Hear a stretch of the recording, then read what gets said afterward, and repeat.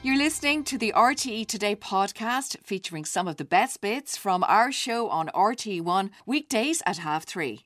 You are very welcome back to the show. So what's got Ireland talking? We have our news panel here to tell us all. We have Parentline CEO Aileen Hickie. From News Talk we have Shane Beatty and the Irish Daily Mail columnist Fiona Looney. On Skype, tá fáilte róidir fad. Shane, we're going to start with St. Bridget. She was for everyone. She was for everyone, yes, absolutely. Happy St. Bridget's Day to everybody. And she was for everyone. And there's a piece in the Irish Independent by Elva Johnston, who's a UCD professor, saying that we should take St. Bridget more seriously, essentially, that we should celebrate her more, and I would agree. It's taken 1,500 years since St. Bridget was born for us to have a special public holiday celebrated to her, and even at that, it isn't on St. Bridget's Day. It's on next Monday instead for convenience, yet for St. Patrick's Day it's on the 17th of March. So I think Elva's dead right. I think we should take St. Bridget more seriously. It does smack a little bit of how we treat women versus how we treat men here. She's certainly an inspiration to a lot of young women and girls as well. She was described as the original goddess, and I have a kind of different hat because being from Kildare, we did learn a lot about St. Bridget. I went to St. Bridget's National School. We learned how to make the crosses. But chatting even in Cork here today, people don't know how to make a St. Bridget's cross. It's not something that we're overly familiar with. Weren't overly familiar with the story of St. Bridget. So we need to get rid of the localised Kildare loud obsession with Bridget and make it national. Absolutely. Yeah, you're right. Good point. You're totally right. Yeah. Certainly. And she was. I mean, when you look at her, she was before her time when it came to equality of women and all that as well, Aileen. And you're certainly, I mean, channeling Bridget to say the least. I'm definitely. I'm trying to pay as much tribute to St. Bridget as I possibly can. Look, everything Shane said is true. I mean, I don't think we celebrate her enough either. I mean, we've no parade, as you said.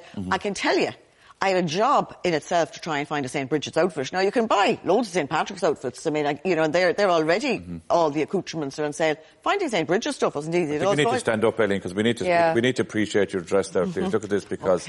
Look at this. Isn't that lovely? Yeah, it's lovely. So that's a full St. Bridget dress. Now, my cloak I had as well, but I forgot to put it into the car, so I'll have the cloak for next year again. Okay. And this is a cross that Delia made. And actually, I still have a cross that Delia made last year in the car, so I keep the cross all year round in the car. Delia, who we spoke to earlier on, one of our viewers. Fair play. She was brilliant. She was brilliant. But my today, so it's the 1st of February, obviously, St. Bridget's Day. My father was born the 1st of February, and my granny called him Bridget. Yeah, I think we lost a bit. So there was this big interest in St. Bridget, and then it went away. No, he was actually called back. Bridget. No, my grandfather wasn't that keen on it, so my granny was sick when he was being christened, and she christened him. But it's like some people are called Mary, boys. You see that a lot. My granny would well, I don't think she did it in public, no, but she'd call him Bridie around the house. Yeah, but Bridget was always, in the country especially, I know you were born in Kildare, so you'd totally be part of that, but I know ourselves, it was massive from my mother's time, that they knew everything about Bridget. She was venerated just like St. Patrick, to be honest. My mother's in her 80s now, so, it would have been from that era. But then it went away, it feels like. It did. I think we lost it somewhere when we became kind of cool. And actually, it kind of became that she was kind of a mythical figure, and she wasn't a mythical figure. I mean, she was, as you said there, she was the champion of the ordinary people.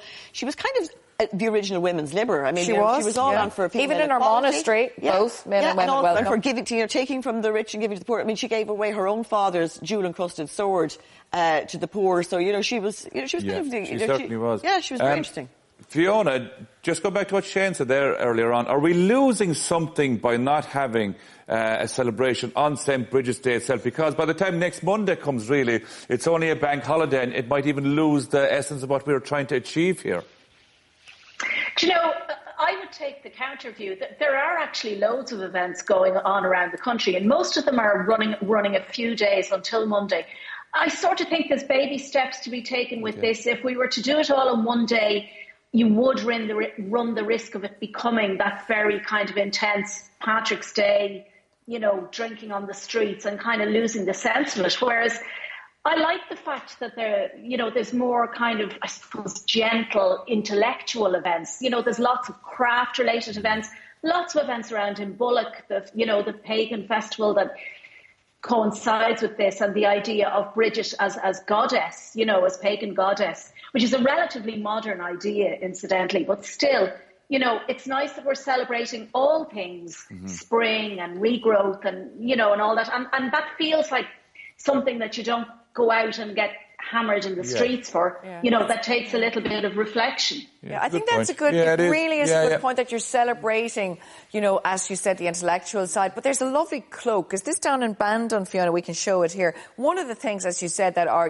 the gentle kind of celebration of Bridget, this cloak being made in Bandon, and isn't it beautiful, I suppose, to celebrate the fact that she, the famous story that her cloak, she's put out her cloak in Kildare. Yeah. You can tell us the story, Shane, but even you say that famous story, I guarantee you some people watching, some children won't even know that story. They know about St. Patrick banishing the Sakes, but the idea that St. Bridget was to be given enough land if she wanted to build her church as far as her cloak could spread, and the story is that as she opened her cloak, that it spread from Kildare town all the Curragh. So the idea of the Curragh in Kildare being St. Bridget's cloak, that's a story maybe we don't know. I get what Fiona's saying, and obviously you don't want people drunk on the street celebrating St. Bridget. She is our other patron saint, and people know a lot more about St. Patrick's Day than they do about St. Bridget's Day. And the cross that Aileen is wearing, I think everyone should have that up in the house. I'm not even saying for religious reasons. Well, I think so. Yes, well, I have it in my kitchen every year. A new one. But as a symbol of Ireland, it'd be lovely to have. Off the back of that, then, has St. Patrick's Day then lost all of what St. Patrick's Day was all about? Probably has. Now it's kind of a hoo-ha worldwide, isn't it? Well, that's just the thing, a drinking festival. Yeah, as opposed to a celebration of who we are. To be honest, my perception of St. Patrick's Day, it's more for the tourists than it is for the Irish people, is how I would feel. Yeah, I mean, the amount of St. Patrick's paraphernalia you can buy now on the 1st of February, considering it's 6 weeks away, is absolutely unbelievable. Yeah. I bought most of it, though. I did actually buy most of it. Yeah. But the Bridget's Cross and all that as well. RT used to have the Bridget's Cross. Yeah.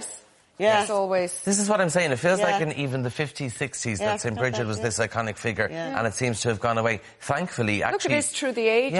This is 61. I think it's the next one now that, say, people in their 40s will remember, because you're going, we used to... No, not that one. I'm not that old. We weren't. It was the one that came a bit later on there as well. This is the evolution kind of all. We would have seen all of these kind of, we'll see it now in a little bit every day. This is how we saw all of our programmes. I mean, let's be honest. This one. That one. That's the image I remember. Yeah, me too. There's another one now. The next one is definitely the one. I remember this, but it went until the 80s. That's the one. That's the one I remember now. 88, it was discontinued. There we go. The year I was born, so there we go. That's what I remember. Do you think they should bring that back, actually? Did you like that? You would have grown up with that like ourselves.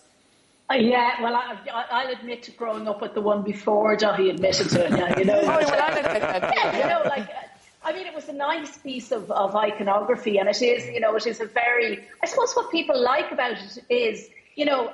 as Shane was saying, it's not it's not a crucifix, so it's not necessarily a sort of a very tied-in Catholic image. No. It's Celtic. It's made from rushes, so it's Celtic. It's very natural, being made from rushes. So why not? I mean, my bigger worry is that beautiful cloak in Bandon, if they don't have it under lock and key, that's going home in Aileen Hickie's car. And we should say, you can see that in Bandon Library. You can go in and see that beautiful cloak in Bandon Library, if Aileen doesn't rob it out of the back of Aileen's car as well. I was actually going to say that earlier. Fiona got in before me, but I'll be driving to Bandon tonight for that. Aileen, you would look spectacular in that. I would. You're right. Yeah. And I wouldn't mind spreading it all over the Curragh as well. We know that. Or any other county either.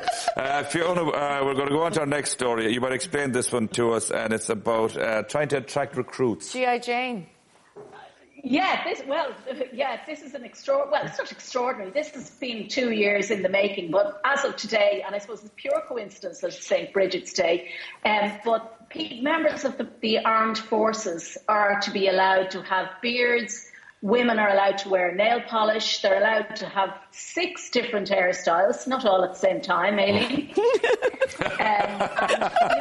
So there's been a general relaxing. There's been a general relaxing of what used to be very rigid rules. You had to be clean-shaven. You had to be short-haired. You weren't allowed, recruits were not allowed to have any sort of jewellery, tattoos. And this is now, I suppose, moving with the times. We saw it a couple of years ago with the Guards, where they eased those kind of restrictions, and now they're doing it with the armed forces as well. And fake tan as well. Don't forget that, Fiona. Yeah, you're allowed a modest amount of fake tan. I don't think there is such a thing as a modest amount of fake tan, but and actually before people kind of go mad and grow their Santa Claus beards and run off to the recruitment office, the rules, there are pages and pages of rules still, and they are pretty strict.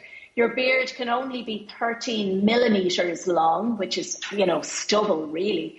and it has to start, it's very geometric. It has to run in line with your Adam's apple, or like it's quite restrictive still. But, I suppose you would have to say, in all fairness, has anyone ever not joined the armed forces because they wanted to grow a beard? I doubt if that's the case. Yeah, do you know what's fascinating, though, about it is you're talking about the beard, and you can kind of put a measurement to these kind of things. But as Fiona said there, what do you do? Do you go on fake tan, whether it's light, medium, or extra dark, or Bahama, whatever? Well, Fiona, I say, will never be getting into the Defence Forces on the fake tan, because the modest amount of fake tan wouldn't be what she'd know at all. But anyway, it's a step forward. That's my own getting you back there, Fiona. It is a step forward, yeah. I think up until now you had to say you had a skin condition and you had to get a doctor's cert to say I have a skin condition, I need to be able to grow facial hair. So it's a step forward. The ultimate goal, I assume, is to recruit and retain members of the Defence Forces, and I can tell you right now the only way to do that